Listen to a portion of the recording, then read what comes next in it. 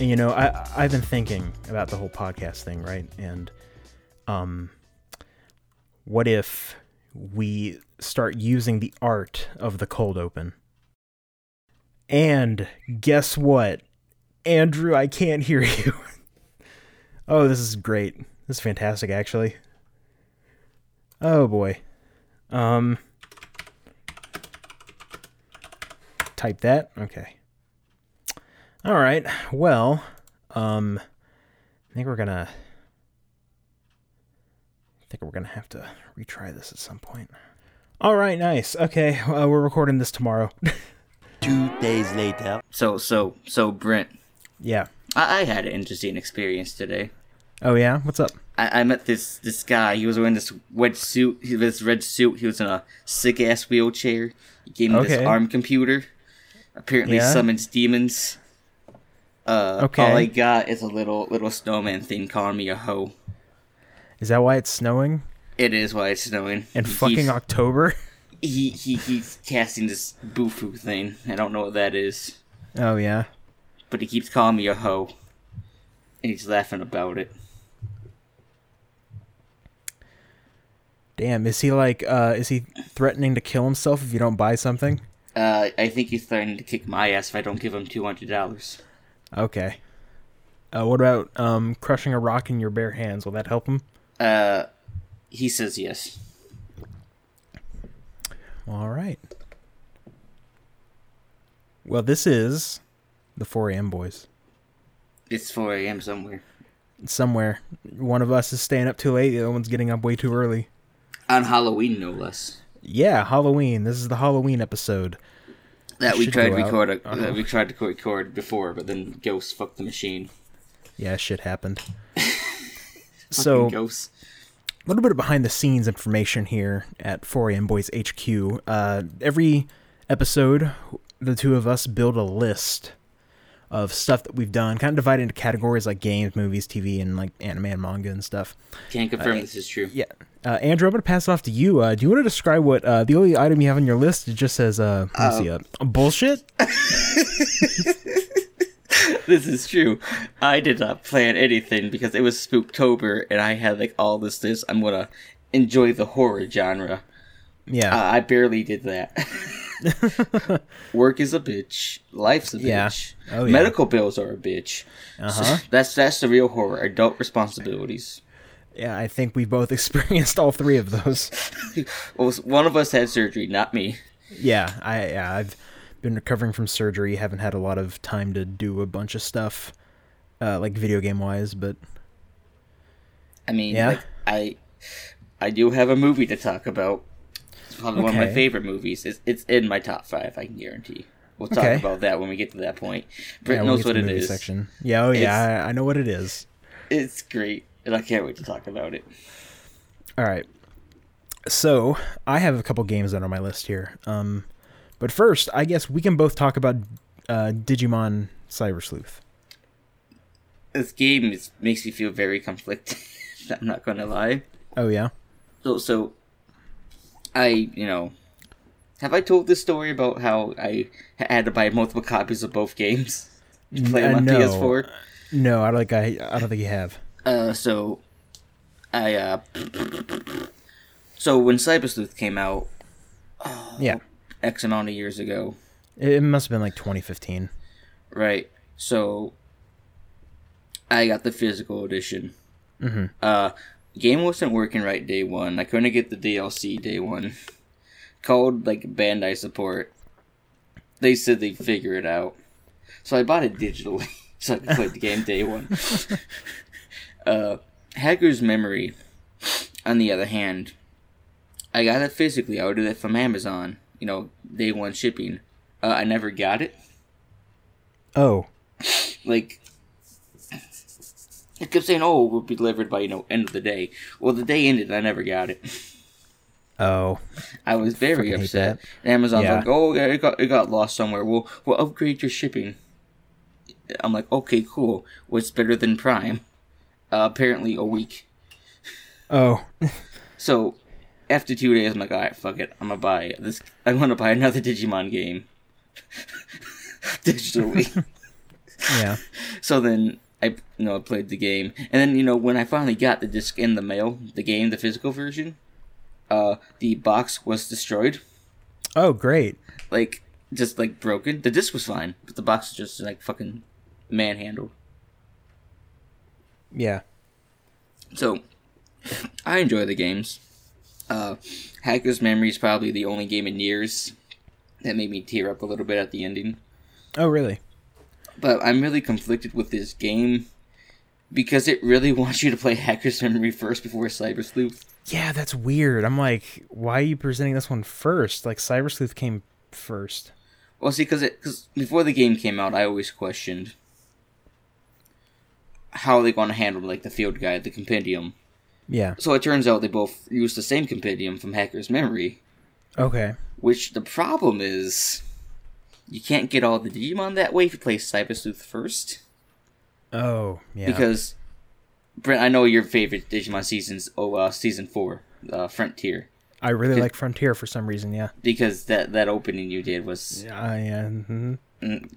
Brent doesn't want to talk about the lore. But anyways. So, there's some spirit Digimon in the game from Frontier that you can only get in Hacker's Memory. But they're in the compendium for Cyber Sleuth. Okay. And it's really, really jarring. Because I'm playing Cyber Sleuth first because Hacker Memory adds more to the gameplay. So it would feel lackluster going from Hacker's Memory to Cyber Sleuth. Mm-hmm. It's just really off-putting. It's yeah, you should play Hacker's Memory. Because chronologically, Hacker's Memory does start before Cyber Sleuth, but ends around the same time. Okay. I mean, I don't know, put maybe 42 hours in a Cyber Sleuth so far. Oh, damn. Which seems impressive, but me. I've been playing a couple hours a day. Yeah, that's way more than me.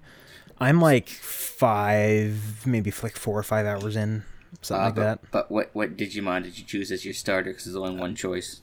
Terriermon? That's the wrong choice. It's Harumon, man. The Gears. Oh, yeah. Oh, I don't like Harumon because the reason you think I like Harumon. I like Harumon because he has a direct line to Justimon, and it's great. Because Justimon is my boy. He's my favorite Digimon. Because he's a Kamen Rider Digimon. But yeah, no, I'm enjoying it. It's really off-putting because I don't remember the protagonist speaking this much in Cyber Sleuth. Oh yeah, but he does, or she does, depending on which option you choose. Yeah, but because when you play Hacker's Memory, when you're playing as Arata from Devil Survivor, he just kind of stands there. Oh, really? Say anything. Yeah, he just kind of he's there. Huh. He doesn't talk much. Yeah, it's really weird. Yeah, I like it so far well enough. Gonna probably jump back into it after I get finish some other stuff. It wasn't immediately grabbing me. I still think it's the best modern day SMT game, but that's just me. Oh yeah. I mean, look, you just look at this game, right?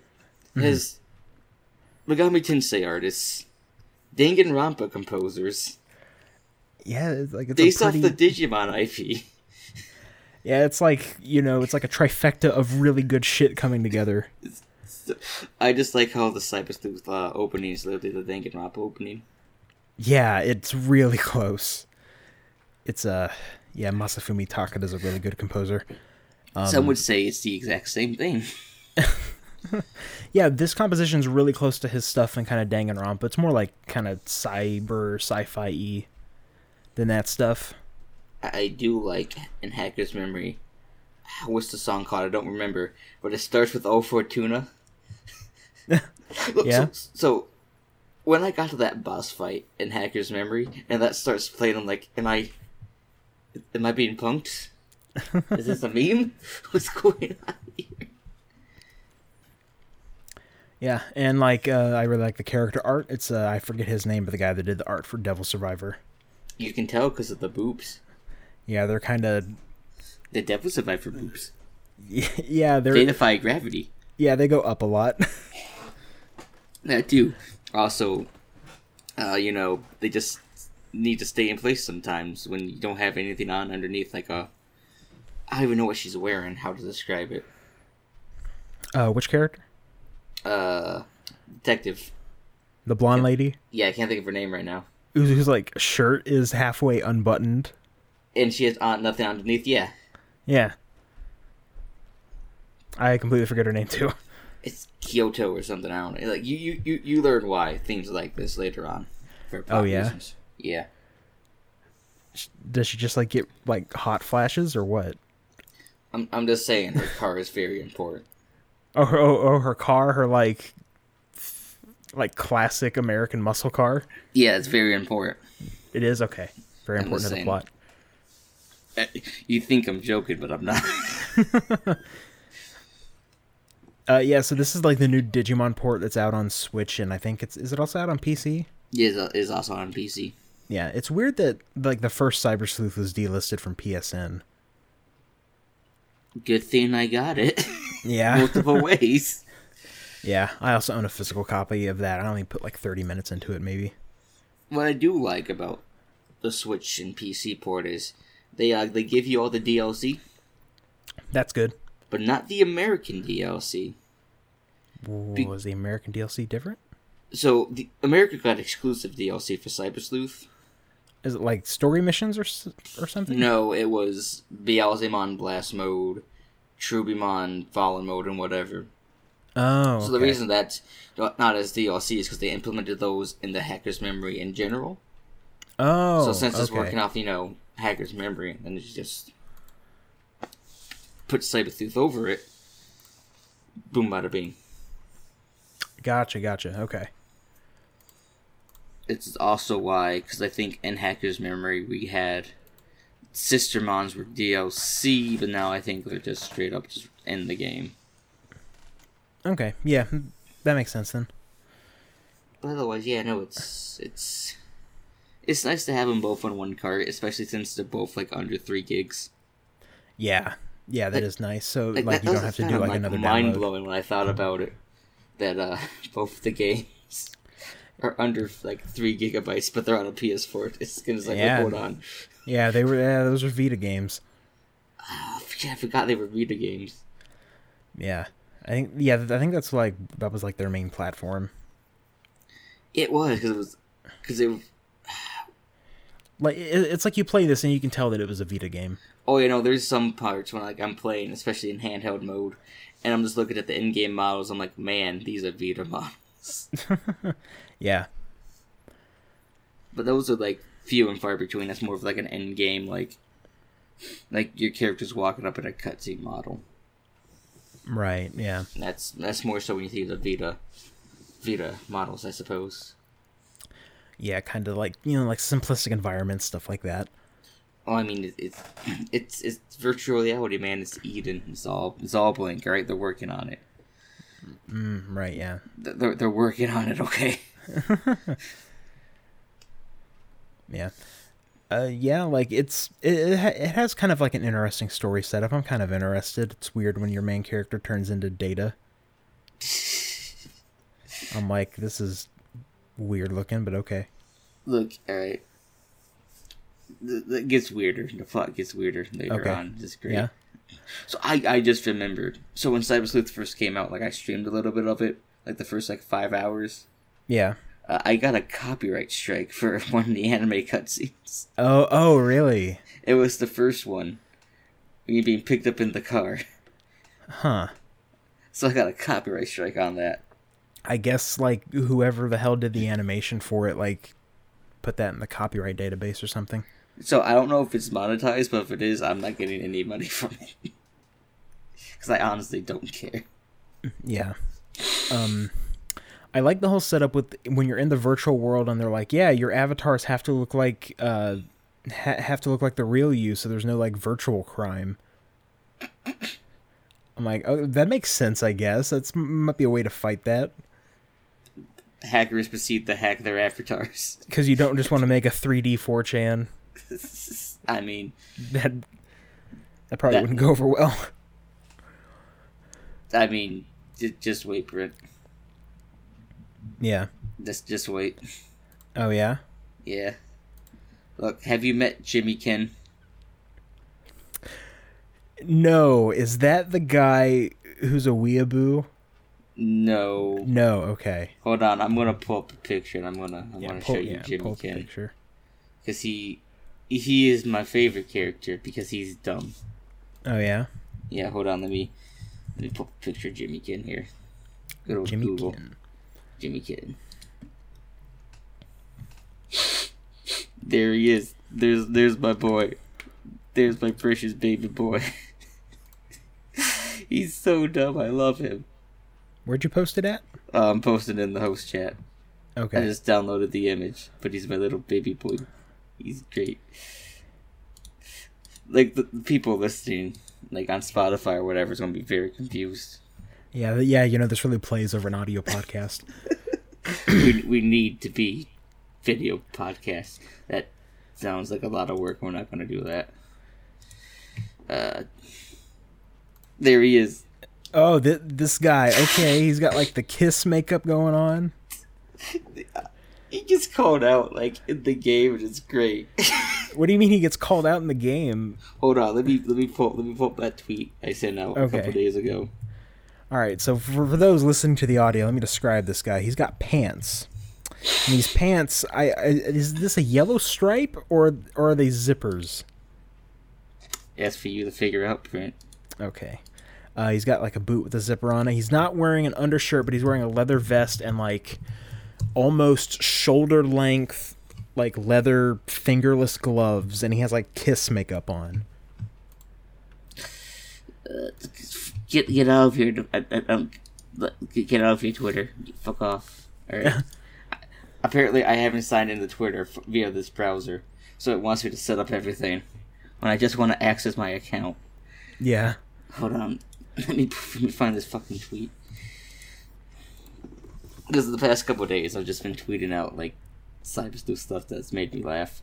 Like this guy in, like, the Platinum Tournament who had a full team of Leomons, and I questioned how he got there without dying. Because... There we go, okay, let me... No, don't Twitter, stop it. I don't care about analytics. Get out of here.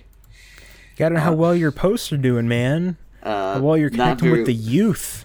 Not very well. I look, alright, so I'm gonna... What's your influencer score? Look, I'm gonna give everyone a little tip. If you want to stop seeing ads on Twitter, just block and mute all the ad accounts, and then they can't post. Oh yeah, like, that's what I did, and I'm getting fucking weird promoted tweets. I know, right? It's great. Okay, there we go. Just boop with a boop. There's the tweet.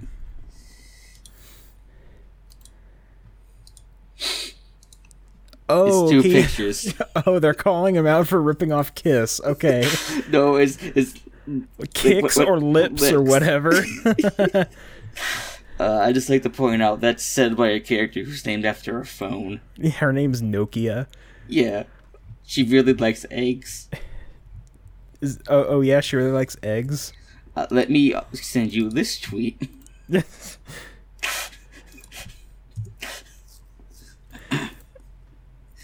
Everything you've ordered is eggs. You're obsessed. I mean, I get it. I like me some eggs, Look, going back through these games, I just see, like, some of the dialogue you're in, and it's like, oh, this is a piss poor translation. Yeah. I know there was the whole thing where it's like, it's a paragraph, and for some reason, each sentence is a multiple choice, even though it doesn't make sense. Yeah. Look, I'm just saying, it works well in Haggard's memory when they called a third-year high school students third graders. Yeah, and they had to stop the death cult. Yes. The suicide pact. But just wait till you get that part, Brent. It's great. I love it. Yeah, I'll probably... It's grabbing me more than Dragon Quest XI was, but that's just because I'm not the biggest fan of the fantasy aesthetic. I feel you. Yeah. It's like... I don't know. Just like that kind of the kind of fantasy that Dragon Quest is, like Knights and Kingdoms, I had never really gelled with very well. So You want to know some good old Danganronpa influences? Oh yeah, what? There's some pink blood later on. Oh great! I'm like, wait, hold on, this is Danganronpa. What is this? It's great. Like how do I put it? It feels like not a lot of effort went into the game, like translation wise. But that's what makes it good, in my opinion. Because it has its dumb moments. Yeah. Yeah, it's like there are like translations like that where like, okay, you're kind of charmingly bad. I mean, it's really because the game that came after this in the US was, I think, what was it? I don't remember. It was like a Digimon World game that I honestly don't remember what it was called because I didn't get past it. Yeah, I don't remember that either. But they put a lot more effort into that. Oh yeah, it's like a Vita game, right? It was a Vita PS4 game, yeah. Yeah, that one. I don't remember the name, but I remember it coming out. It's like Next Order, whatever, I think. Like, they put like a lot of effort like into that translation, but it didn't do as well as Cyber Sleuth did. Oh, yeah. Yeah, like Cyber Sleuth kind of has like its aesthetic going for it. Well, I think it's more so because Cyber Sleuth's more of that straight like story-based RPG with Next Order. Yeah. It it's an RPG, but it's more focused on the gameplay, I guess. More so, Cyber Sleuth has arguably a better story. I mean, it's dumb, but it's Digimon, so it's great. It's just, I'm just like remembering like things later on I can't wait to re-experience. Yeah. Like Heckmon getting punched across the screen. It's great. Oh, what chapter? I'm getting close to that chapter. I know I am, and I can't wait for it. Yeah. About how long is each game? From what I remember, I remember being Cyber Sleuth in 40 hours, but I think part of my time is that sometimes I think I turn off my Switch, but I just put it in sleep mode. So it just sits there still on. I'm like, oh, maybe that's how I racked up all these hours. Yeah. I think it's maybe 16 to 18 chapters. Okay. So it's your standard RPG length. Gotcha. Yeah, that doesn't sound too bad. I'll probably get to that a little later because one of the other games I've been playing is Judgment. I've been playing way more of that. Judgment. Finally got into a really good groove with it.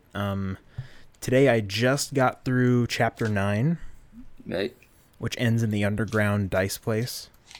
But have you got to the cake trial yet? Yes. Yeah, the little cake trial. So dumb, I love it. Where they yell objection, and it's like, why'd you yell objection? Did you just want to say that? They're taking shots at Phoenix Wright, and I love it. Yeah, Judgment is really good. I'm really getting into it now. Kind of trying to piece together the mystery. Did you say it was like 16 chapters? I believe it's 16, if I remember correctly. Gotcha, so I'm about halfway through. I think most Yakuza games are around 16 chapters. Yeah. If I remember correctly. Do you know what else came out today that's Yakuza related? Oh yeah, Yakuza 4? Remaster that I still haven't got because I'm waiting for the physical version. Me too. Because I want that PS3 case. Yeah, that PS3 case for Yakuza 5. What a good bonus. Dumb. It's like they knew what we wanted, but it's still dumb at the same time. Just want it on your shelf. I do. But yeah, Judgment's really good. I'm liking a lot of the side quests too. I met Ass Ketchum. No, I don't like a man butt. And then he loses all of his power. Because he gets powered up by touching ass. But only girl butt, not man butt. Yeah. When he realizes that he touched a man butt, he loses all of his power, and then he gets arrested. It's because the power comes from his boner. Yeah, so the same thing with Professor Panny. Oh, I can't remember what the third guy's name is. Yeah, I haven't gotten there yet, so I don't know. Yeah, because he's not till, I think, He has a later chapter, like maybe somewhere between 12 and 13, maybe even 14. Damn. Okay. Yeah. Some other side quests I really liked. The guy who, he's like a pop star or an idol, and you have to keep chasing his wig down. He keeps calling it a hat. Yeah, you gotta chase his hat down, and because like the game has like these chase segments where like you're trying to pursue someone running away, and they use that system for chasing his wig. It's really weird. It's pretty good, yeah. I liked it better than the trailing sections. Oh, I don't like the trailing missions. They are look if there's a Judgment 2, which I don't think there should be. I think Judgment should be its own thing. Yeah. Remove the trailing missions or improve them some way. Yeah. I think if you were like trailing with your drone, that would be fine. I think, do you do that later? I don't know. I've only done like the drone like searching around a building. Because I feel like you do that at one point, but I don't know if that's just because you do or I was just harassing people with the drone in game. Which is really it's really fun. My favorite thing to do is you get the drone out so you're flying around the city, but you can stop traffic. It's really great. Oh yeah? You can stop like 5 cars at once. It's so good. I love it. It's dumb. It's fun just to fuck around in Judgment, in my opinion. Yeah, I tried out the drone races for kind of like the real first time. I'm not a fan of them, but they're alright. Yeah, they're neat. I ended up getting second place, and I didn't upgrade my drone at all.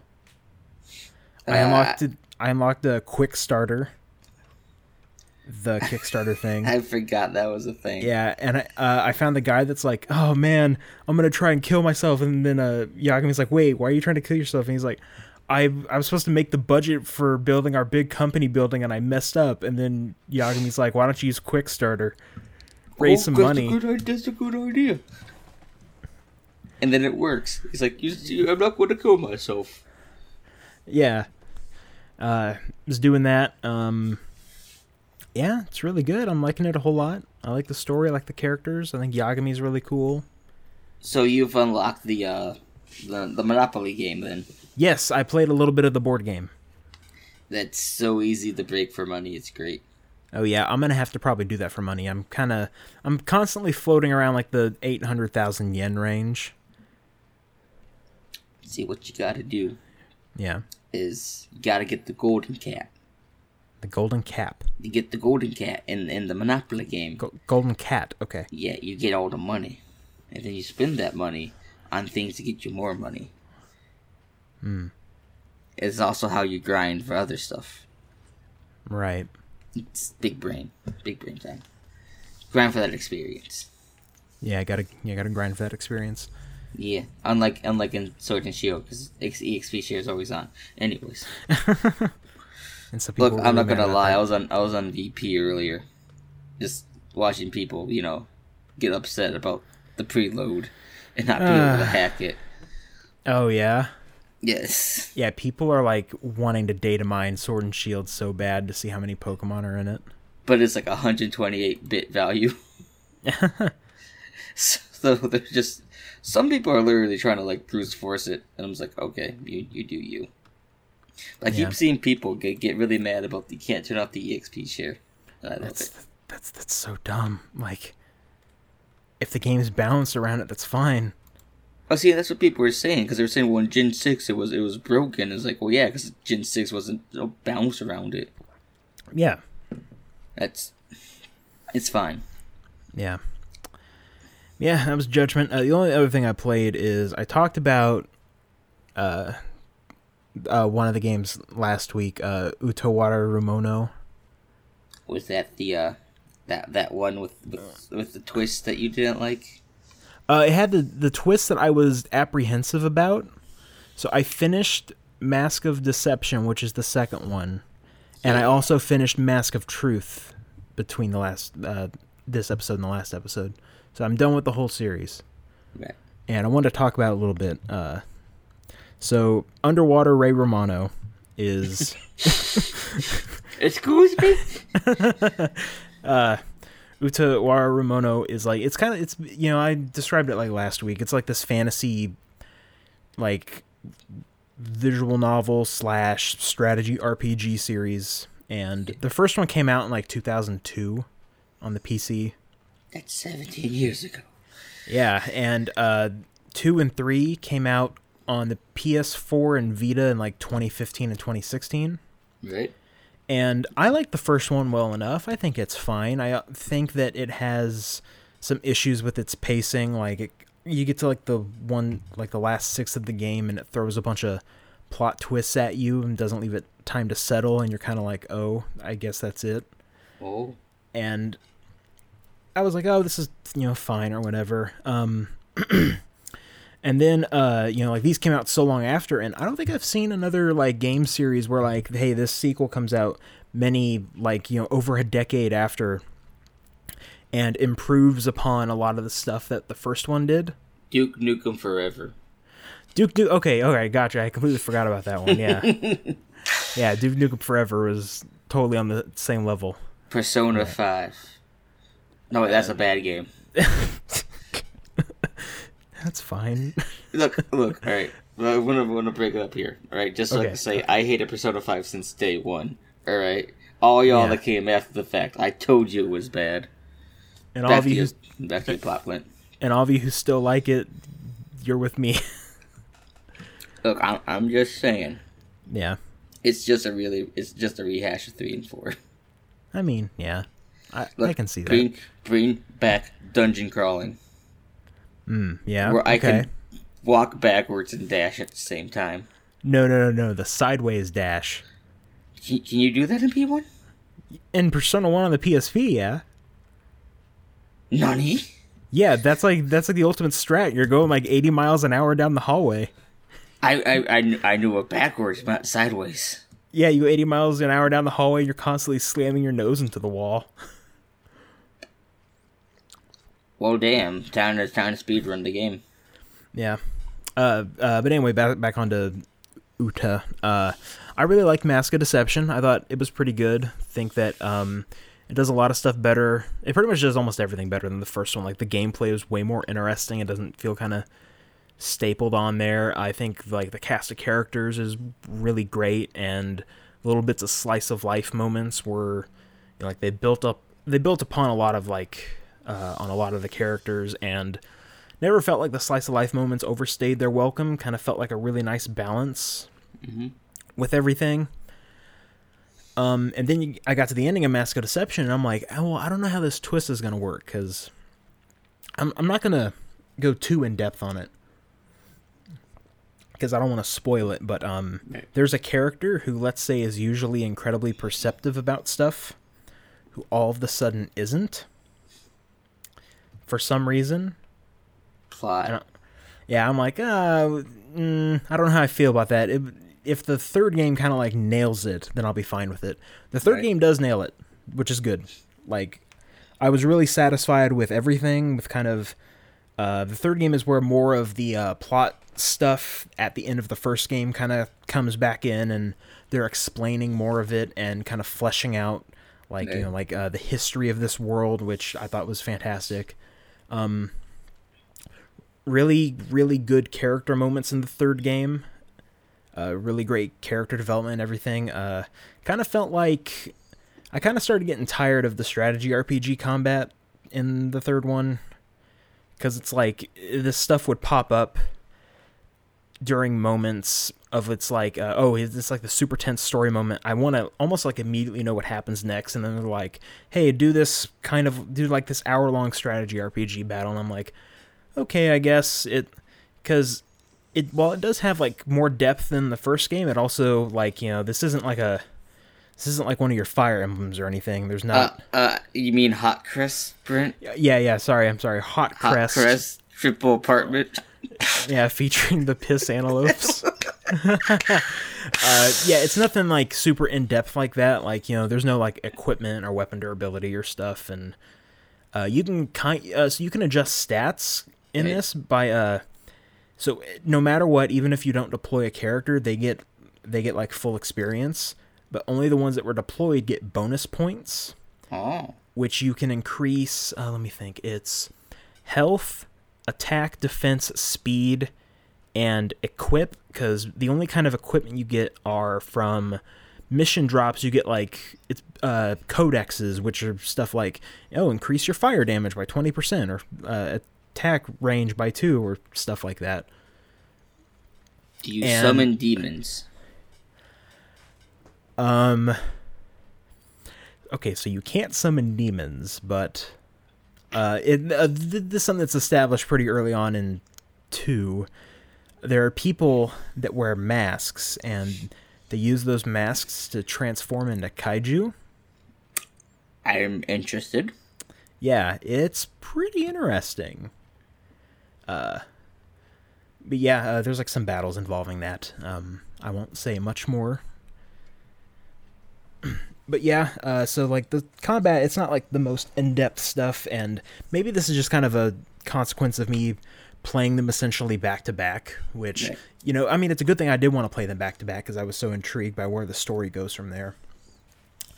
And it ends really well, too. Like, it's it ends really well, and I would definitely recommend playing the first game before playing 2 and 3, because there's some really nice payoff at the end of the third game if you went through the first one. So, like JoJo. Or Persona. Sure. Look, right, you got Persona 1 is a good game. I will defend it. I will fight there with you. I am with you on that battlefield. At the IKEA parking lot. I am there. Are we dual wielding? Yes. Dual wield. Don't hit the camera, man. Yeah, but yeah, there's like some really nice payoff if you played the first one, and like I said, 2 and 3, they're on PS4 and Vita, not on PC, unfortunately. Until I think someone's working on a Vita emulator, which that might be plausible one day. But the first game, so the first game, there's a fan translation on the PC. The fan translation isn't that good. You were telling me it was like really bad. It's really literal. Oh, so in my very limited research of this series, apparently it uses a slightly modified version of Japanese. Right. And 2 and 3 were localized by Atlas USA, and it's probably some of my favorite localization work that they've done. It's really good. Except for like a couple little mistakes here and there. There's a thing, because like there's an in-game glossary. Right.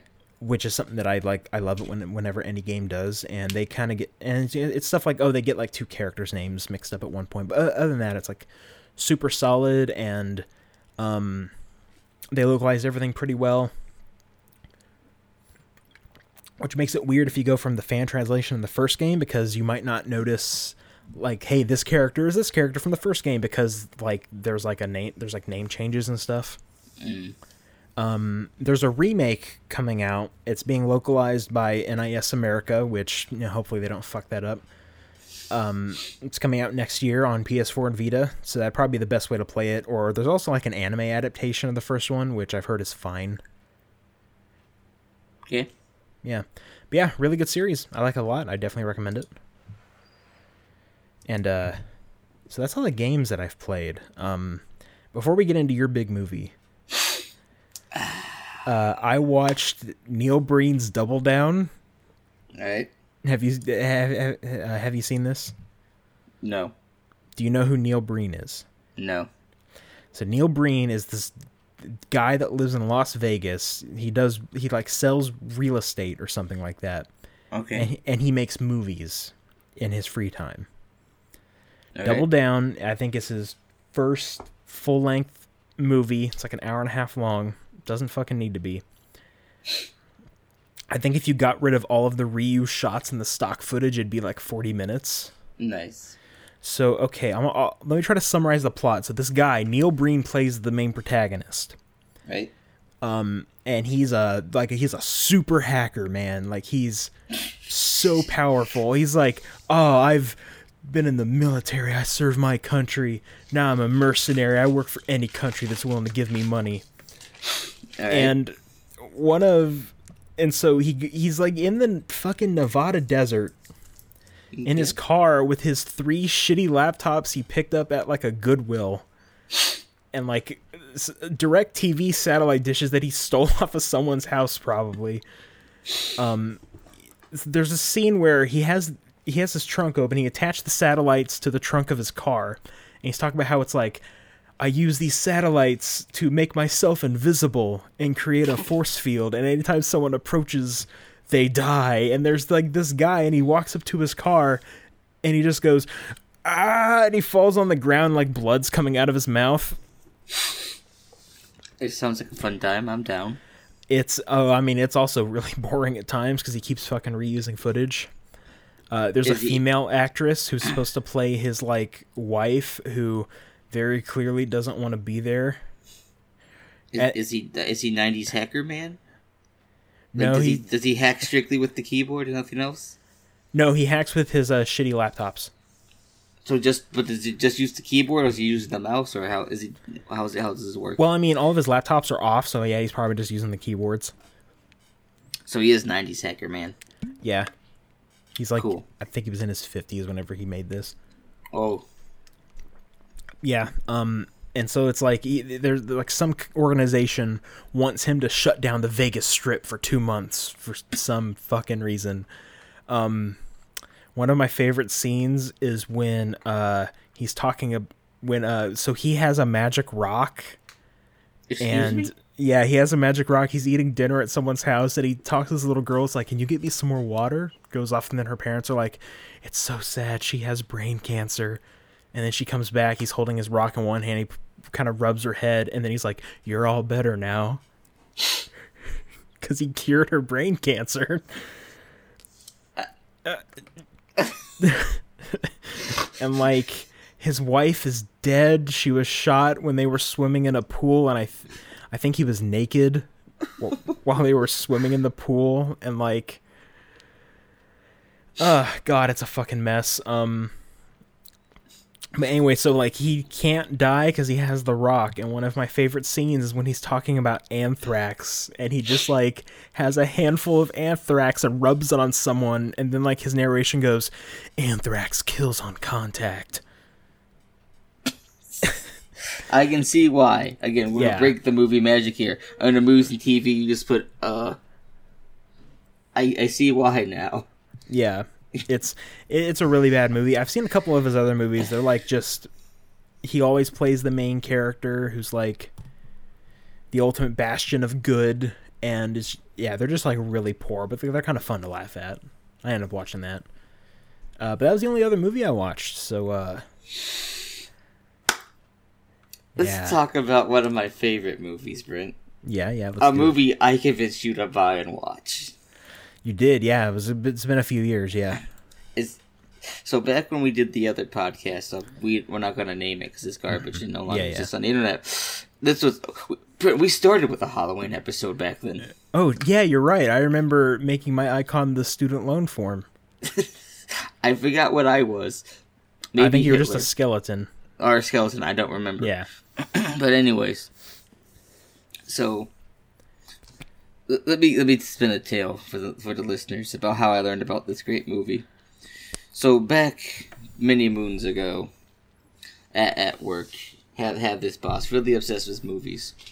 So he got a promotion, so it's going to a different store. He's like, yeah, before I leave, I'm going to give you a list of movies you should check out. I didn't write them down. Only one I remembered was Wild Zero. Yeah. And it is one of the greatest films I've ever seen. So Wild Zero is this 90s Japanese rock and roll zombie movie. Don't forget the aliens. They're in there too. Right, there's aliens too. I completely forgot about that. Because they're brought up like 3 times. Yeah, they don't have much of a presence in the story. So Wild Zero stars the band Guitar Wolf, which consists of Guitar Wolf, Bass Wolf, and Drum Wolf. All about rock and roll. In fact, they got wallets on their asses with a license to rock and roll. Yeah. And they got blood, exploding blood. All this movies. Yeah. So the main character, his name's Ace. Mm-hmm. He wants to be a rocker, right? He wants to be one of them Yankee rockers. He's got the pompadour. He's got the leather jacket. He's got the moped. Because I don't think he had a motorcycle. I'm pretty sure he had a moped in the movie. Yeah. So it opens up at, like a club. Some shenanigans is going down with a man with a bowl cut, wearing some extremely tight underwear with a big old bulge. Mm-hmm. I love this movie, but it's so good. So anyways, some shenanigans happens. Ace and Guitar Wolf become blood brothers, and Guitar Wolf hands him a whistle to blow whenever he's in trouble. Guitar Wolf will show up. So anyways, so he's going to their next show, and he stops at a gas station, and he meets up with this girl, Tobio. They fall in love at first sight, and you can tell, because in the film, they have a little heart filter that comes on. Oh, yeah, that's totally how you know. I mean, that's how it works in real life. It just goes over Ace, and it says his name, Ace. And it goes to Tobio, and it shows Tobio's name of Tobio. So, at some point, zombies show up. Yeah, for some reason. Because a meteorite crashed or something that turns people into zombies. Yeah. So some shenanigans happens. It's great. Ace does blow the whistle, so Guitar Wolf's like, Ace is in trouble. We have to go help him. And Bass Wolf and Drum Wolf are like, okay. We're just here. Guitar Wolf does all the acting. So then at one point, Ace and Tobio are stuck in some sort of building. And Tobio just strips down. And it turns out Tobio is in fact transgender. Yeah. And this movie has one of the most progressive messages I've ever heard. For like a 90s Japanese movie, too. It is. So Ace freaks out and runs away. And he has like these delusions that Guitar Wolf's talking to him. Yeah. And Guitar Wolf shows out of nowhere and goes, Ace, love doesn't know genders, age, or borders. Do it. He's like, but she's the dude. And he's like, do it. Rock and roll. And then he disappears. And then fucking Ace freaks out. He picks up like a crowbar. And it goes back to an earlier scene because he asks Tobio if she believes in God, because he does now, because he met her in this situation. That's right before she strips. So then he comes out. He literally screams, fuck, I don't know what's going on. There's no God here. What the fuck's going on? So then we cut back to Guitar Wolf. Yeah. The band, which consists of Guitar Wolf. They show up at the gas station. They picked up some hitchhikers who robbed the gas station earlier. And they're looking around. And like there's zombies outside, so Guitar Wolf goes to shoot him with a gun, but he has no bullets. So he pulls out his guitar pick. And lightning strikes it, and he's shooting laser guitar picks. Zombies are just exploding. Yeah, and then there's this other like military woman who shows up like early in the film, which I think, yeah, there was a nice booby shot of her in the shower. But anyway, I remember that now. She shows up and she's like, "The fuck's going on?" And Guitar Wolf is, flicking his guitar picks. So she takes it to the safe house, or like a safe house. She keeps all of her weapons, and like she has like no interest in killing zombies until like Guitar Wolf plants like a gold ball that they stole from the host club owner earlier inside a zombie. He's like, "Oh, I think all zombies have this inside of them." She's like, "Well, I'm gonna kill those zombies and get the gold." So the zombies, they're invading the town, and then the aliens show up again. Okay. They start to invade. They give like the host, the club owner some like alien superpowers. Shenanigans happens, and it's a happy ending. Guitar Wolf goes off to play more shows. Ace and Tobio get together. It's a great film. Everyone should watch it. Definitely, yeah. It's just, Brett, I love this movie. It's really good. I haven't seen it in a little while. I might have to rewatch it. It is free on YouTube. Oh, it's free on YouTube? Oh, I mean, it's not, It's not official. not official, but I mean, yeah, it's still there. It's there. If you just search Wild Zero, it's there. It's about an hour and 40 minutes. It's there if you want to watch it. Look, it's just like the perfect combination to make this movie. Oh yeah. It's like I just like to show people the scene where Guitar Wolf has laser guitar picks. I mean, it's a really good scene to sell people on the movie. I mean, I convinced Brent to watch it somehow. Yeah. So I like the whole twist about Tobio, because if you watch, the opening credits, when it gets to Tobio's name, there's a pair of boobs and then like a dick flashes. Oh, okay. It's foreshadowing. Mm-hmm. It's some extreme foreshadowing, because then when it cuts to that reveal, it cuts to that opening credit scene again. Oh, yeah. Like, this film has some great art direction. I love it. It's dumb. It's all about rock and roll and the freedom it brings, because rock and roll will never die. Yeah, what a fantastic film. Real good stuff. It's real sad Bass Wolf is dead. Oh, yeah? He died of a heart attack at 38. Oh, damn. That sucks. I think they replaced him with a Guitar Wolf's brother, I think. I can't remember. But Guitar Wolf still tours, and that's the thing. He's like 50-something now, yeah. Okay. Doesn't look a day over what he shot in Wild Zero. Damn. In fact, I like that. Again, I tweeted out this picture of Guitar Wolf holding 9 guitars at once. Yeah, it's like, you will never be this cool. He will never be this badass, because he's Guitar Wolf. Yeah. But Wild Zero, highly recommend it. Everyone should watch it at least once. Definitely. Okay, real quick. So, remember Double Down? I was talking about it. Yeah. Real quick. Okay, in the credits, you get to the end credits. Mm-hmm. And, like, they're listing everyone. Neil Breen's, like, listed a whole bunch. But then it says lighting, none. Makeup, none. I'm like, why would you even list that? Yeah, I completely forgot about that detail. It's because he's making a real Hollywood movie, man. He has to list those things. Yeah, that's true. All right, so... did you have any other movies or anything? Planned on it. Didn't get around to it. Because, life situations. Yeah. But I did make time for Wild Zero, because... Yeah, I mean, you gotta. It's so good. Like, I love it. It's that right amount of everything. Mm-hmm, definitely. Movie night at some point. Movie night. Definitely. We'll have a movie night, and we'll watch it again. And we'll make fun of it, like we did with Twin Peaks. Oh, shit. We should be that Twin Peaks video. We should, yeah. We both finished it. So there's a good video. There's a YouTuber called Twin Perfect. I mean, this thing's basically a fucking movie. Oh, it is.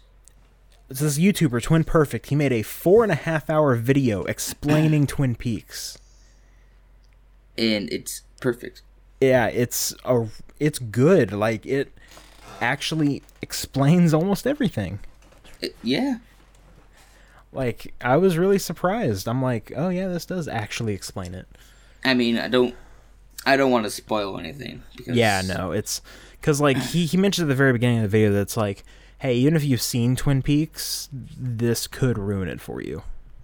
Well, because when so, like, the first hour, he's just kind of, like, explaining, like, Lynch and, like, how he views things, like, how he does his, like, art direction, and how he directs and everything. And then he reveals his big theory, what he thinks Twin Peaks is about. And when he says it, it all just clicks. Yeah. It's like, holy shit. That makes sense for Lynch to do. Oh, yeah, I'm like, yeah, this makes sense. And then he goes in very in-depth with the whole series, the movie, the 3rd season, everything except for, like, the second half of season 2. Well, that's because, David, I never finished season 2 because it was bad Lynch. I fucking love that. He's like, I didn't finish watching season 2. It was bad. Yeah, it was not good. A lot of problems with that. Too much James. I mean, I wouldn't say too much. It was just they shouldn't have revealed who killed Laura Palmer. Yeah, it was the whole point, but like, people wanted closure. Closure is bad. Yeah. Bad. I agree with Lynch on this one, alright? Yeah, he goes into like some of like the books and interviews Lynch has done. One of them is called Lynch on Lynch, and Lynch really talks about how he does not like closure. I also like to point out, since we brought up books, he didn't read Mark Frost's like Twin Peaks books. He didn't, yeah. so this makes in what is it? The Secret History of Twin Peaks. Like Mark Frost goes into like all this bullshit and is never explained in season 3. Yeah, well, and now it makes sense why. Yeah, Mark Frost also said in like an interview, it's like those books are meant to be like found documents and stuff, so not everything's going to be accurate. Which is true. Yeah, but at the same time, it's pretty funny. I mean, I really loved his Lynch impression in the video because it's so bad yet so accurate. Oh yeah. Okay, what is your best David Lynch impression? Coop, today you remind me of a small Mexican chihuahua. It's really bad. That's right, Coop. Can we just appreciate the fact he wrote Gordon for himself? Yeah.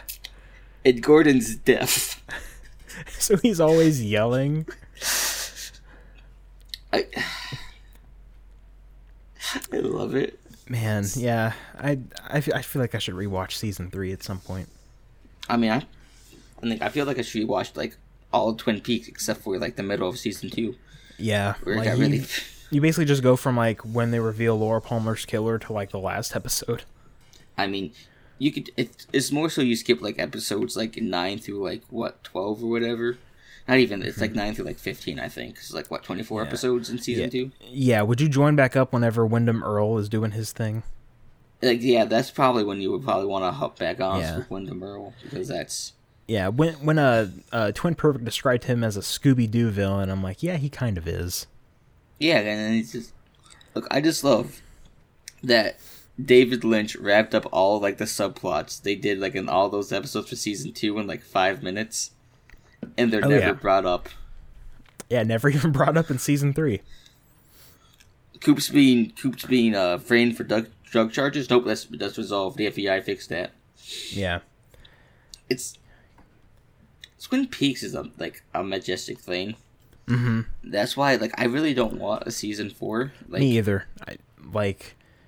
Because I've listened to people be like, oh yeah, they need to make a season 4 to explain everything. It's like, he's not gonna explain everything. Oh, and that's the thing, and that's what people's problem was with season 3. Yeah, because we all went in expecting to get answers. Mm-hmm. When we should have known better, because Lynch doesn't give answers. He gives questions that seem like answers, but they're not. Right. Yeah. Until you realize, no. And like, especially going in, Twin Peaks is about, and it's like, oh. Especially going in, like, knowing that, like, hey, Lynch does not like closure. That kind of explains a lot. Well, that just explains, again, the whole ending to season 3 is just... Yeah. I mean, I'm kind of upset I was right. So, back in the day, Brent made a Twin Peaks server for a bunch of us to group watch, which Chewie backed out of because he doesn't understand season 3 is the way it is. I'll fight you, Chewie. But anyway, so this server no longer exists, so there's no longer written proof. But months beforehand, I called the ending. Oh, yeah? Yeah, we don't have the proof anymore, but I called the ending, and when the episode ended, I was very upset, and I told him the server, I'm very upset I was correct. I remember this is that. Bullshit. Yeah. Oh, because, like, season 3 was really weird for me, because I don't know if it's just because I watched seasons 1 and 2 shortly before season 3, so I picked up on some things Lynch did. But I was able to call, like, a lot of what Lynch was doing in season 3, and I didn't know if I liked that or not. Because, like, I really enjoyed season 1, besides, when we watched it, we made all these jokes. Yeah. But the mystery of it, like, of not knowing, not being able to guess where it's going to go. But when I was able to guess where things were going in season 3, I wasn't, happy about it. Right. I just kind of want Lynch to be Lynch and do whatever he wants. Yeah, I hope he does something else, because, what was it? This is like the first thing he did since, what was that movie? Inland Empire? Yeah. I haven't seen that. I haven't either. I just know that, like, Inland Empire is all filmed on a handheld camera because Lynch wanted to be the cameraman.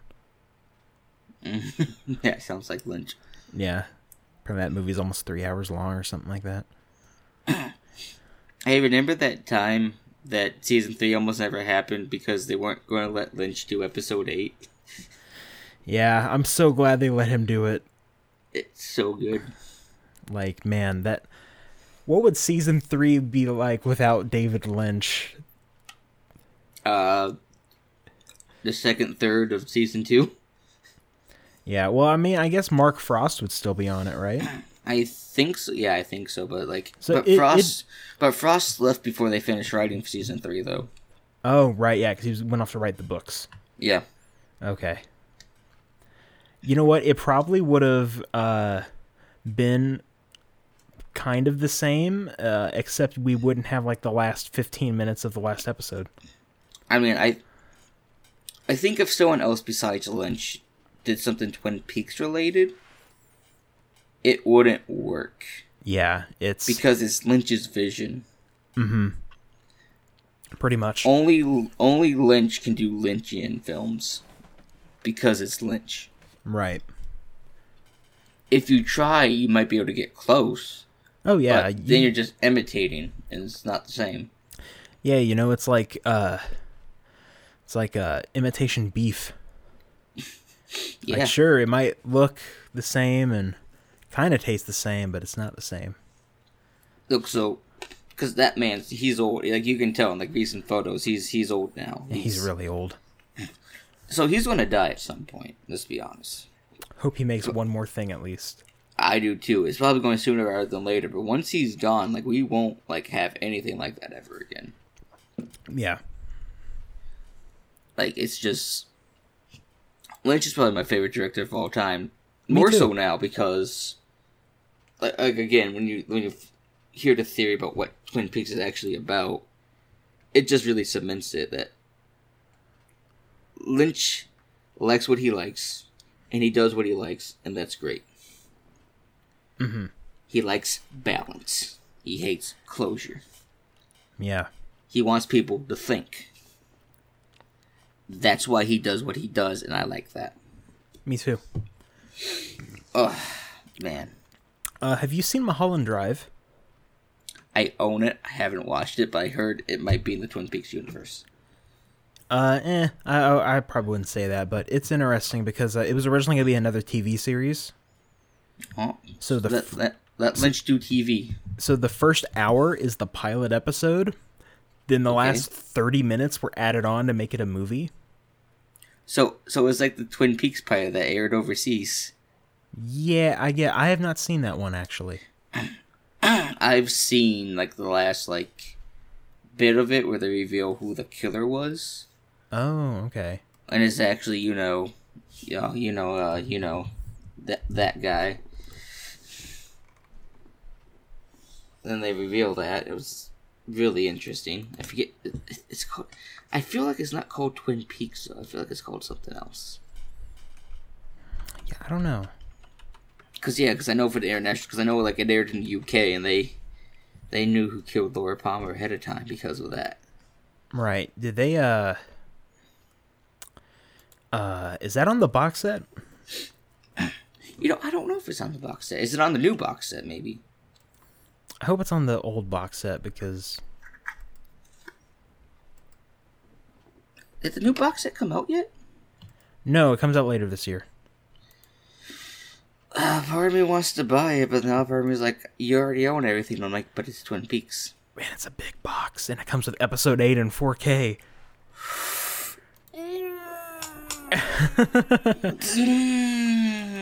I think it also comes with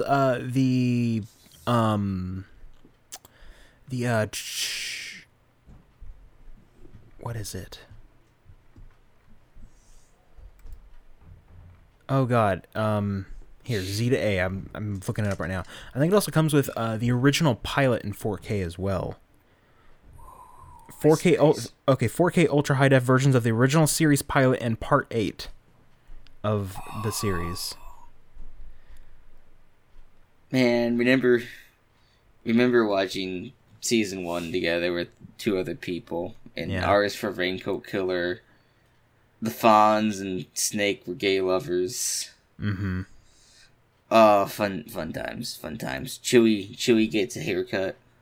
Yeah. I love how no one gets that joke. Besides us. Yeah, no one gets that joke besides me and you. Because people keep asking, like, what does that mean? Like, don't worry about it. It's great. I think I've explained it to Samael. What the joke means, and I love it. Yeah. Brent, we should do a Twin Peaks episode. We should. That'd be nice. We could talk about Twin Peaks and Deadly Premonition. Look, all right. If we're going to, so we're going to do a Twin Peaks episode, like that's like a month worth of planning, all right? Because you got to look at season 1 was 7 episodes. Mm-hmm. Season 2, it's like 24. But then season 3 is an 18-hour movie. Oh God. I wonder what watching all 18 episodes in a row would be like. Like a fever dream. Well, because part 8 would be like right in the middle too. Yeah. Remember that was the episode where they got 9 Inch Nails. Yeah, and they play a full song for some reason in the middle. It's. Oh man, people were so mad at that episode. I mean, I was at first, but then again, I thought about it for like a day. I was like, you know what, this is actually great. I was stupid. Yeah. And then you put this theory together with it, it just makes it better. It's like, holy shit, episode 8's genius. Oh yeah, what a good Twin Peaks video that was. Like I watched it in segments. Like I watched it in 2 days, in 2-hour segments. Oh yeah, I had to split it up between a couple days. I'm glad the guy divides it into segments. Oh no, that part was great. One of my favorite parts is like, cliffhanger. What did you expect? I'm Lynch. Yeah. It's. God, I'm thinking this, because the only Lynch stuff I've seen, I want to watch Wild at Heart and stuff like that. Lost Highway. I know. I own Mulholland Drive. I own Eraserhead. What else do I own? Eraserhead, yeah. I've seen Eraserhead. That's good. Yeah. It's his most spiritual film. Can you explain that? No. See, I just love Lynch because he's just like, no. It's the 2 Lynch answers I love is that one, and also Lynch laughs, does not answer. Look, I just love the fact that Lynch really hates modern technology too. Yeah. Like, have you heard his whole rant about watching things on your cell phone? Oh no. He calls people fucking idiots. That's not how you're supposed to experience things. You're supposed to experience it on a big screen, like a movie screen, not on your tiny phone. That reminds me of that one tweet that's like, "Oh, I'm enjoying Dunkirk the way Christopher Nolan intended, and they're watching it on an iPod Nano." But yeah, no, it's. I'm gonna see if I can try to find that interview.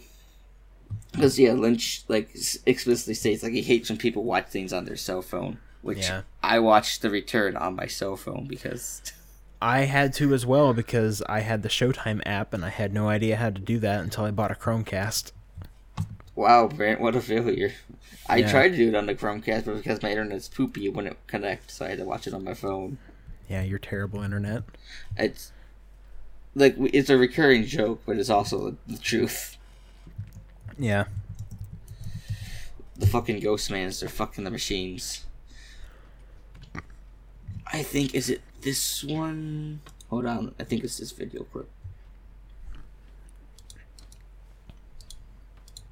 Yeah, it's this one, hold on.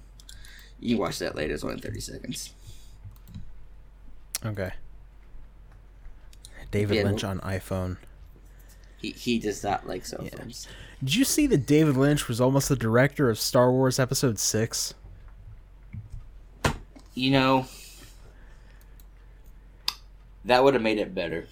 Yeah, like I know this is like a weird tangent, but I watched a YouTube video and like he talks about how George Lucas approached him and was like, you should direct episode, you should direct the Return of the Jedi. Is that what that was? Yeah. Yeah. Like, you should direct that, and he's like, oh, I don't know if I want to do that. You should give it to someone else. I think he talked about that being a mistake. Look. If Lynch did episode 6, right? Like, the whole, like, spoiler alert for, like, a 30, 40, 50-year-old movie. Star Wars came out in the 80s, 70s, I don't know. About Vader being Luke's dad. Like, that wouldn't have been talked about in episode 6 if Lynch was director. Yeah. It's just put Lynch on the sweet sequel movies because they're garbage. He can fix them. Yeah, give him a trilogy. Yeah, give him a trilogy. Can you imagine lynching Star Wars? Oh God, I would be so on board. People would be like, so mad. Like they would, because he wouldn't explain anything, and it's just. Okay, if you let people get mad with The Last Jedi, oh man. But like it's like Star Wars but an art house film. I'd fucking love it. Look, I'll defend Rian Johnson a little bit about The Last Jedi. Yeah. Because JJ threw him 10 balls, and he refused to catch any of them, and be like, fuck this shit, fuck your mystery box. Oh, I'm making a bad film. Oh yeah. There's a couple things about The Last Jedi that I like, the thing about how Kylo Ren is like, your parents were nothing. I'm like, that's great, yes, do that. But then you have... It's because JJ set all this stuff up that didn't actually have any answers. He just told Ryan, you'll figure it out. Oh, you mean to tell me the guy that wrote Lost wrote something without having answers? You mean like everything else he does because JJ's a shit director and shouldn't do anything because it's just a fucking mystery box, which is a fucking shit way to make films? Jeez. Oh, man. Have you ever seen Lost? Like, I've seen, like, pieces of it because my parents were really into it, when it was on. It's like, you read interviews about how it's like, yeah, we were writing that show week to week, and it's like, man, that was real obvious. Well, look, I just, like... So, again, spoiler alert for a show that's been off the air for, like, X amount of years. That they were in fucking purgatory the whole time. Yeah. I like how, like, people guess that, like, at episode 1, and JJ's like, no, that's not true. Because it probably wasn't at the time, but he's like, shit, I need to end this. They're in purgatory. Yeah. I checked out whenever the smoke monster showed up. Like, I hate J.J. Abrams so much. I don't like him either. Like, I think he did a good job with The Force Awakens, right? Yeah. But otherwise, he's just... God,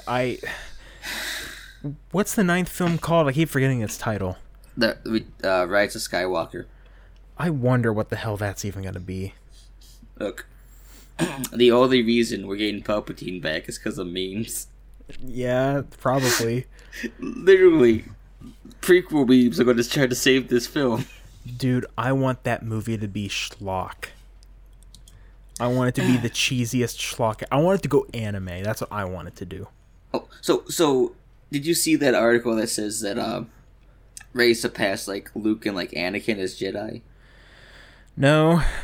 So there's an article that states that, but then the guy that plays Finn is like, yeah, no, Vader would throw us all in the lava pit. What are you talking about? Yeah. It's just...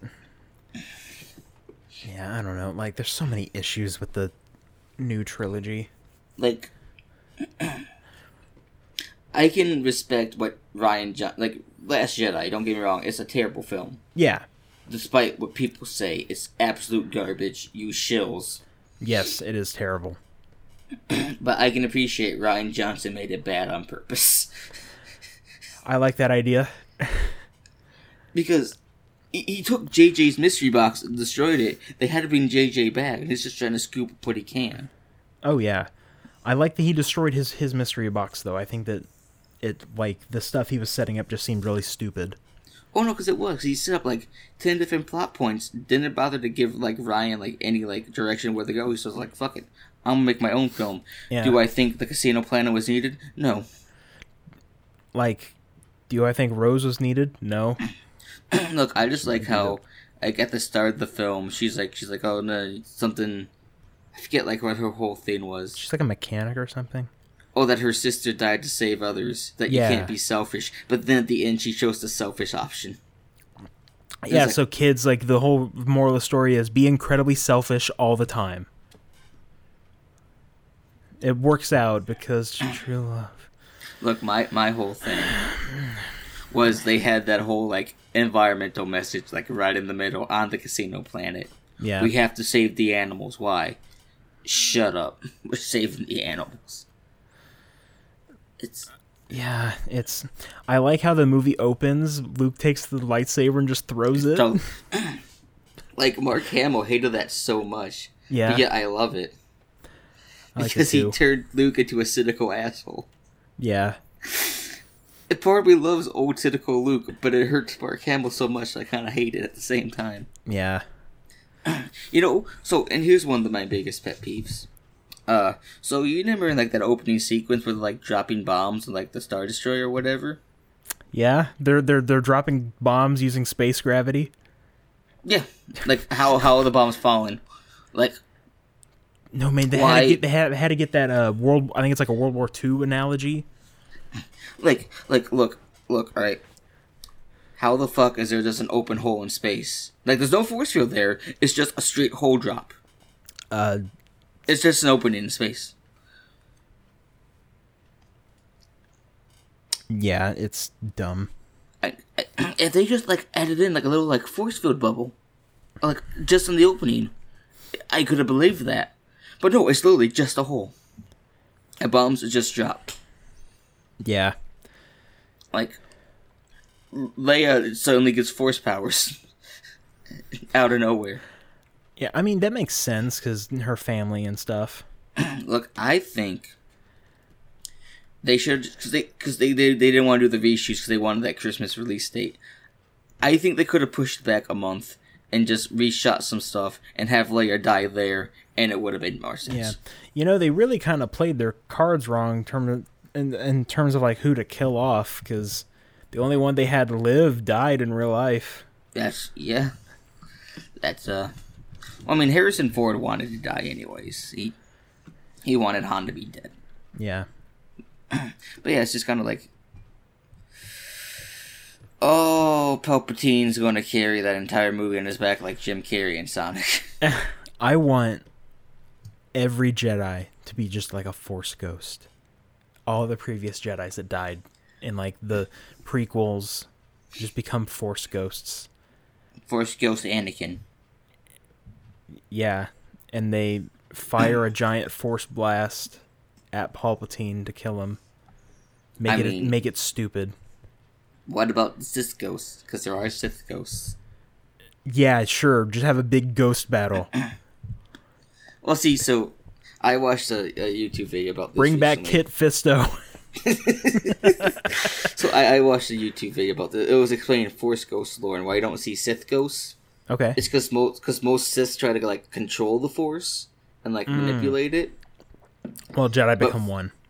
But Jedi become one. But I forget who it is in the extended years, but there's, like, one Sith guy's like, no, I'm going to be one with the Force. And he comes back with a Sith ghost, and he, like seals his soul in, like, a mask and stuff, and tries to take over Vader's body. It's good shit. Man, I should go back and just continue, because I started at the beginning of the year, Star Wars Knights of the Old Republic 2. Yeah. Have you played that at all? I feel like I played a little bit of it. So, Knights of the Old Republic 1 and 2, like, I'm only a couple hours into 2. I should definitely, like, pick it up and go back to it at some point. But, it's really interesting because, so Knights of the Old Republic 2 was made by Obsidian, who, you know, just made The Outer Worlds, they made New Vegas and stuff, and the writer, Chris Avellone, it's kind of, like, well known that whenever he was researching for the story, he researched so much about Star Wars, he fucking hated the Force. Fuck the Force. Yeah, and so the game is kind of about how like so like the first Knights of the Old Republic, there's like this big conflict between like the Sith armies and the Jedi and stuff. It's like a big war. Right. And so you play the second game, and every single normal person you talk to calls it the Jedi Civil War, because to them, all of you are asshole space wizards and all of you suck. I mean, look, see, and that's how I've always looked at it, right? Yeah. The Sith are the right ones, because they're honest about being fucking assholes and being evil. Yeah. The Jedi make up fake rules, and like, oh no, we're not evil, yet we're the ones with mind-controlling powers. Yeah, and there's a character in Knights of the Old Republic 2. Her whole objective is to kill the Force. Right. Because she thinks that it's ultimately a bad thing.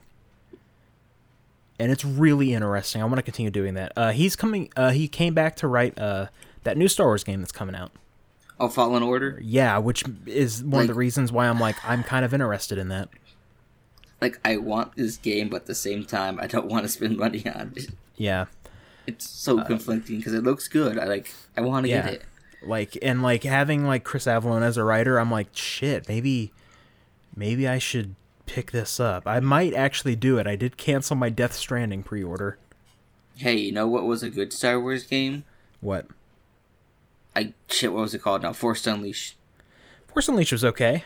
You know what was a bad Star Wars game? Force Unleashed 2. Oh, yeah. Oh, man, that game's like 4 hours long. It's so bad. Oh, God. He has to hold 2 lightsabers now, backwards. I mean, I just like to pretend Force Unleashed 2 never happened. Only Force Unleashed 1 did, and Force Unleashed 1 is canon, not Force Unleashed 2. Yeah, Force Unleashed 1 is alright. Look, I got Force Unleashed 2 for Christmas the year it came out. Oh, I'm sorry. I was like, I don't like this game. It's bad. Because I really love Force Unleashed 1, because it was really good. And they had those nice what-if scenarios for the DLC, which is also really good. Yeah. There's like the Sith ending where you kill Vader, you become the new apprentice. Yeah, and there was some DLC missions at Hoth.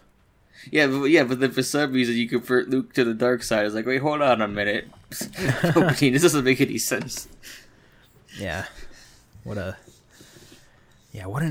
interesting game. I want to check out some more Star Wars games. Like there's a Jedi Outcast 2 or whatever that just got re-released. Oh yeah, whatever on the Switch, yeah. Yeah, apparently that's like really good.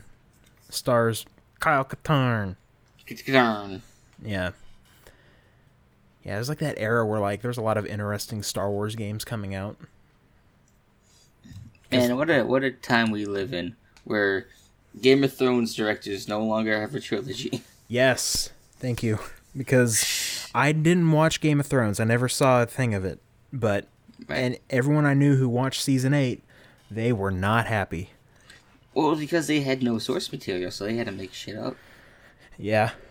That's just why. It's almost like, they don't know what they're doing. Right. I mean, because I think Rian Johnson still has his trilogy. Maybe, yeah. I want to see what he does. I want to see what he does without having like the baggage of having to follow up a film. Oh yeah, no, look, right? Like, I get a lot of shit because I say I like Rogue One.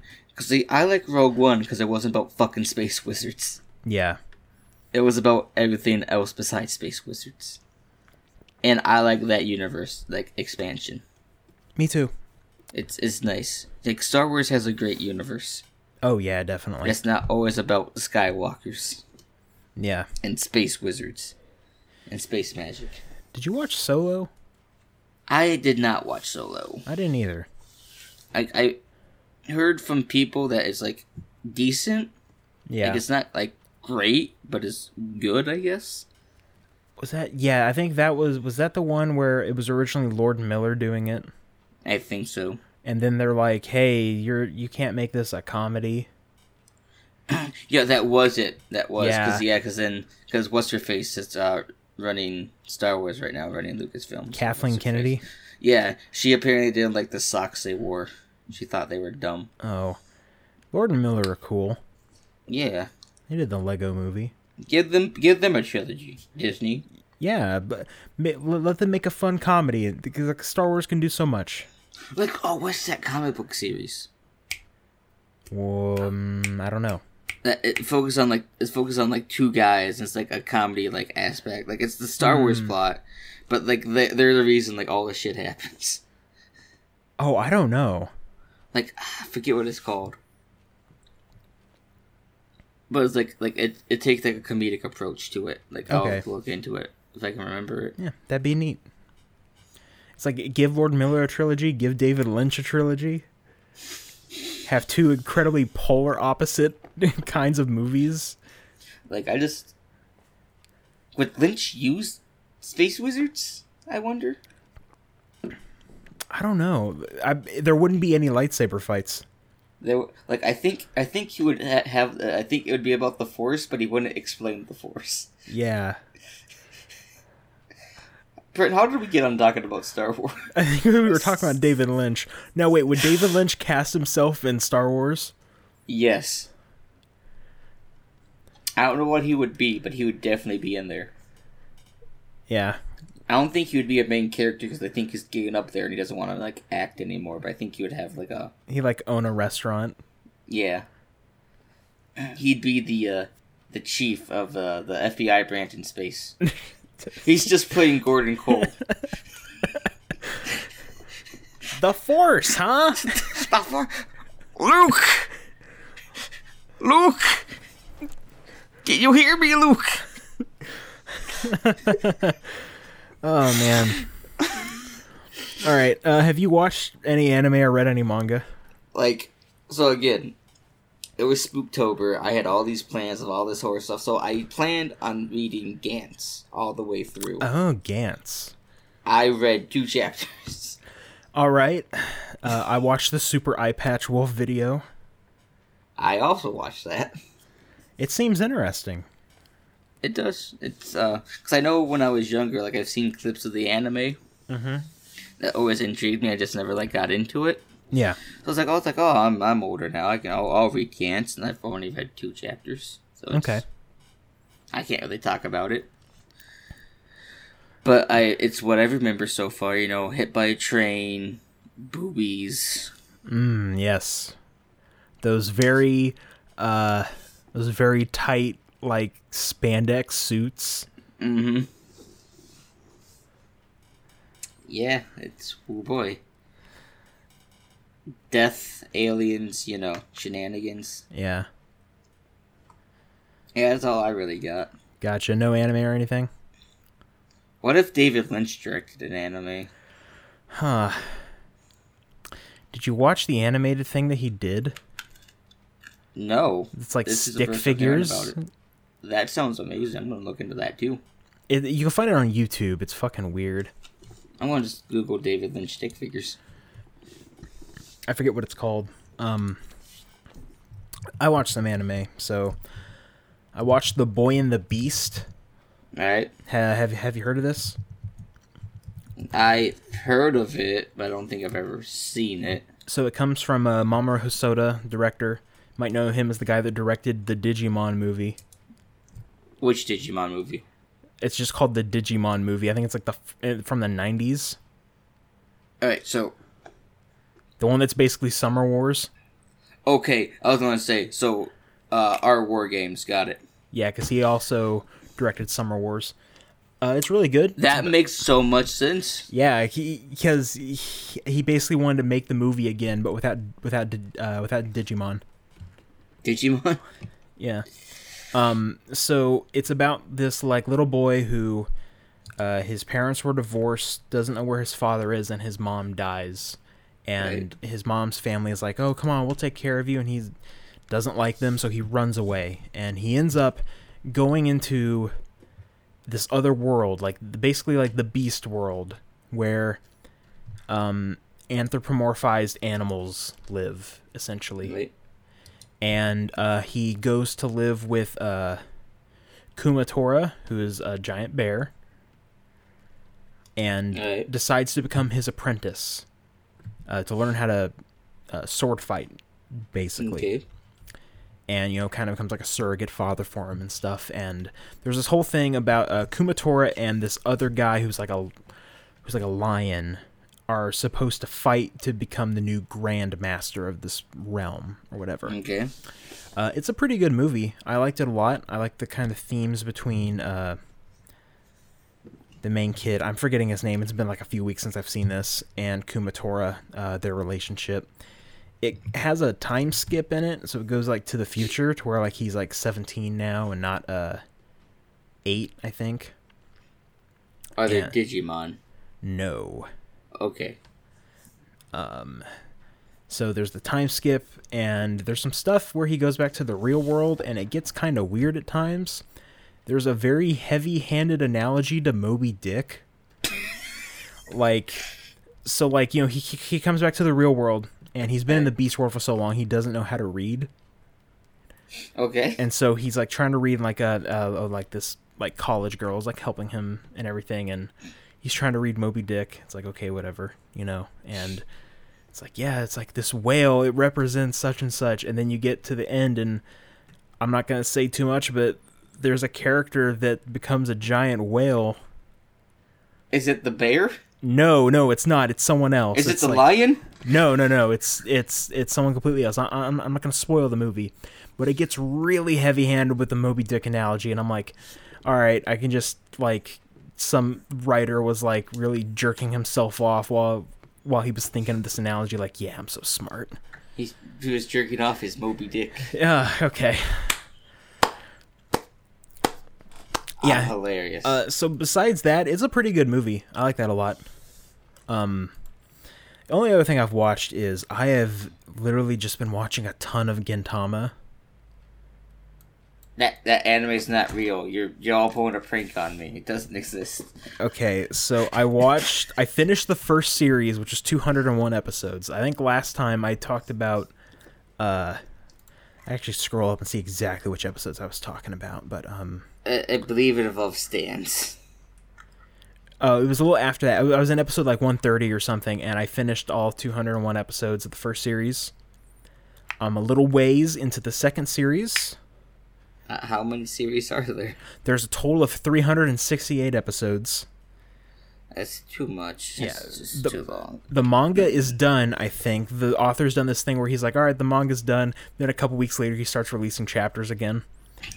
But I think it's completely done. It is completely done and over. The anime hasn't animated everything yet. This is really, really good. I know I said that before, but some highlights of stuff that happens in like the last 70 or so episodes. There's like some other really good serious arcs. There's one other really good serious arc called the Red Spider arc. Okay. That's really cool. It involves a character who was introduced in the previous serious arc. Really good stuff. There is the character popularity poll arc, which was real good. So there was a Gintama character popularity poll, and all the characters were made aware of it in the show. So then, like, for the whole arc, it's like 3 episodes. They all have like a little number next to them, and someone is trying to defeat people, so their ranking goes down. So the person who's defeating them, so their ranking goes up, because they want to be more popular. And so there's this part where the author, he has a stand-in character who's a monkey, and he was ranked number 14. And there's this part where it's like wait, the author was killed, what? And then they end the episode, start off the next episode, and then it's like some shit happens with the animation, and then like, well now that the author's dead, like the studio and like one of the editors of the manga are like fighting over how this adaptation should go, and then like the animation stops, and then he's like, oh well, what are we gonna do now? They remake the opening for that arc in Microsoft Paint. This anime's not real. I'm gonna go. Let me find this opening so you can look at it. This anime is not real. It's so good. You're trying to bamboozle me. This anime is not real. This is all a trick. Where's Ashton at? I'm being pumped. There you go. There's the. I'm clicking on this. I'm watching this. All right, yeah, you can watch that opening a little. And so then like the staff is still fighting over how should the anime go, and then like. Excuse me, what is this? It's so good. This was official.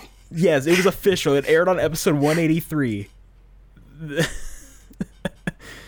So the staff is still fighting over how the anime should go, and you know how in like the old animes it would have that like a Ganbare or whatever. It's like our sponsor today, you know, and everything. In that text, it says like the author has been revived. He is now a mech, and he's fighting with the creator on how to make this show. And then it happens. What happens is that like a new manga editor takes over, and it's like, all right, this is what the anime is going to look like. I'm also going to link this video. It's like, all right, this is what the anime is going to look like, and it looks like a fucking Fist of the North Star ripoff, including the theme song I Am Shock. I'm also not going to watch this other video. I'm going to stop watching the MS Paint video because I choose not to believe that's real. And now I'm going to watch this I Am Shock video because I feel like this is... Yeah, and then... Wait, what? Yeah, and then everything ends up going back to normal after that. And, you know, like... What? Why is Kenshiro here? What's going on? Why is there multiple Kenshiros? Because that's the new direction that the anime was going to go in after the author died in the arc. Oh, man. And so, yeah, that happens, and it's a pretty funny arc. I liked it a lot. I finished the first series, and then I watched both of the movies for Gintama. The first one is called Benizakura Hen, which... the most popular arc of the series, which is from like episode... It's in like the 60s. It's called Benizakura, and they just split it off into its own movie. Right. For the first Gintama movie, just to like remake it. And it looks good with a movie budget. I think that if you're on the fence about Gintama, just watching that movie could like be a good introduction. It was pretty good. It's pretty much just the same arc. It has like some new stuff on the beginning and end. It's kind of like meta, talking about how they don't know why Warner Brothers is producing a Gintama movie and stuff like that. What if David Lynch directed Gintama? Huh. I don't know. That's my question. It's a pretty good movie. It's just nice seeing that arc with like like I said, a movie budget. But I don't think it's anything super special. The second Gintama movie is called Gintama the Last Be Yozora Forever. Like Yozora is like the business that they run. So it's technically like it's like the last thing in the Gintama timeline. Is this supposed to be like how they had that one Naruto movie that was like the last one and he's supposed to die in it, but then he doesn't die and it wasn't the last Naruto film? No, that was the first Naruto Shippuden film. The last, Naruto the movie, was written by Kishimoto and is like a sequel to the manga. Naruto lore is stupid. Yeah, it's real dumb. So Gintama the Last, it's written by the original author. And everything, and obviously the series continued past that. From what I understand, like because this movie came out like later on, so like in a later episode, apparently, like in the season that starts off, the main character's sitting at a desk, like surrounded by press, and he's apologizing, like, "Hello, I know the movie said it was the last Gintama movie, but unfortunately the series is still going. I'm sorry." Yeah, and he's like apologizing to everybody. That one is a really good movie. Like, it's really fantastic. It hits upon a lot of really good like character arcs and like some really interesting stuff. And it's just a really, really fantastic movie. Like, it's kind of more cementing of how much I really like this series. Okay. Yeah, it's fantastic. And yeah, I started a bit of the second series now. It's really good. They make a joke right at the beginning that's like, well, see, now the Gintama anime is in 16:9 because the whole original series was in 4:3. And there was like some joke in it because in the original series where it's like a come on, man, like we're the only anime still airing that's in 4:3. What are we doing? This anime's not real. Tom's not real. Oh man, it's great, and it's just been getting better. Yeah, and so like the second season starts off with, I think it's referred to as like the time skip arc, because like 1 year passed between the first and second series, and so then they're like, it's like a bunch of weird shit's happening. Like for some reason, the main character Gintoki looks like Yamcha. And then he's talking about how it's like a I have my girlfriend stolen by some guy with a widow's peak, and it's like, why are you stealing someone else's backstory? Oh man, yeah, it's real good stuff though. I'll just continue chipping away at that series. I'm thoroughly hooked at this point. I mean, it's not real, so I'm not gonna watch it. It's not real. It's all a prank. Yeah, it took me like 5 years to get through the first series because I started back when I started college and I got like 100 episodes in, and I just stopped. But yeah, that's that's everything that I've been doing. So yeah, I think that's an episode. I mean, did David Lynch direct? I feel like David Lynch has been directing this episode. Yeah, I feel like this episode definitely brought to you by David Lynch.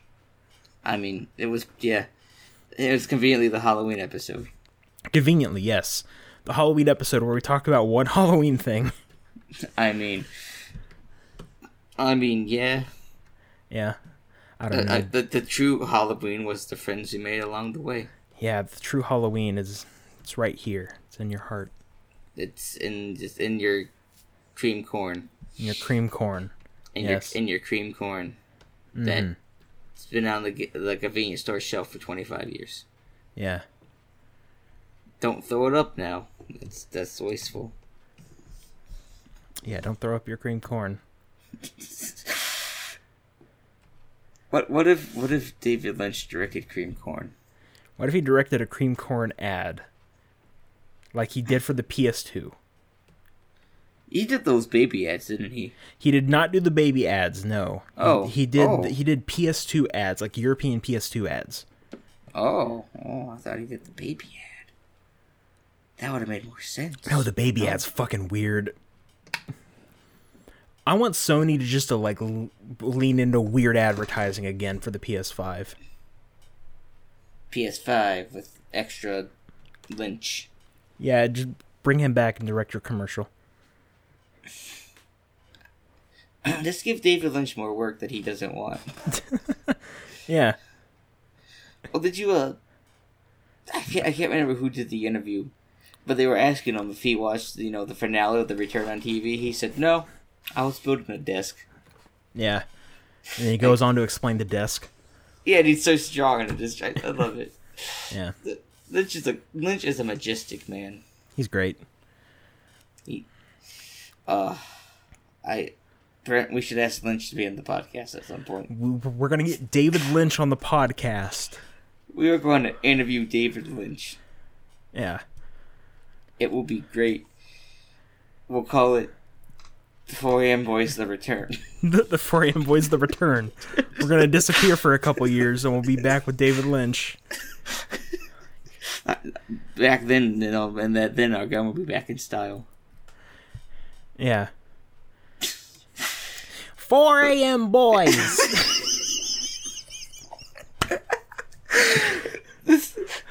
I wanted to bring the Jack Frost joke back around, but I can't at this point because David Lynch is taking over. Why is this little snowman calling me a hoe?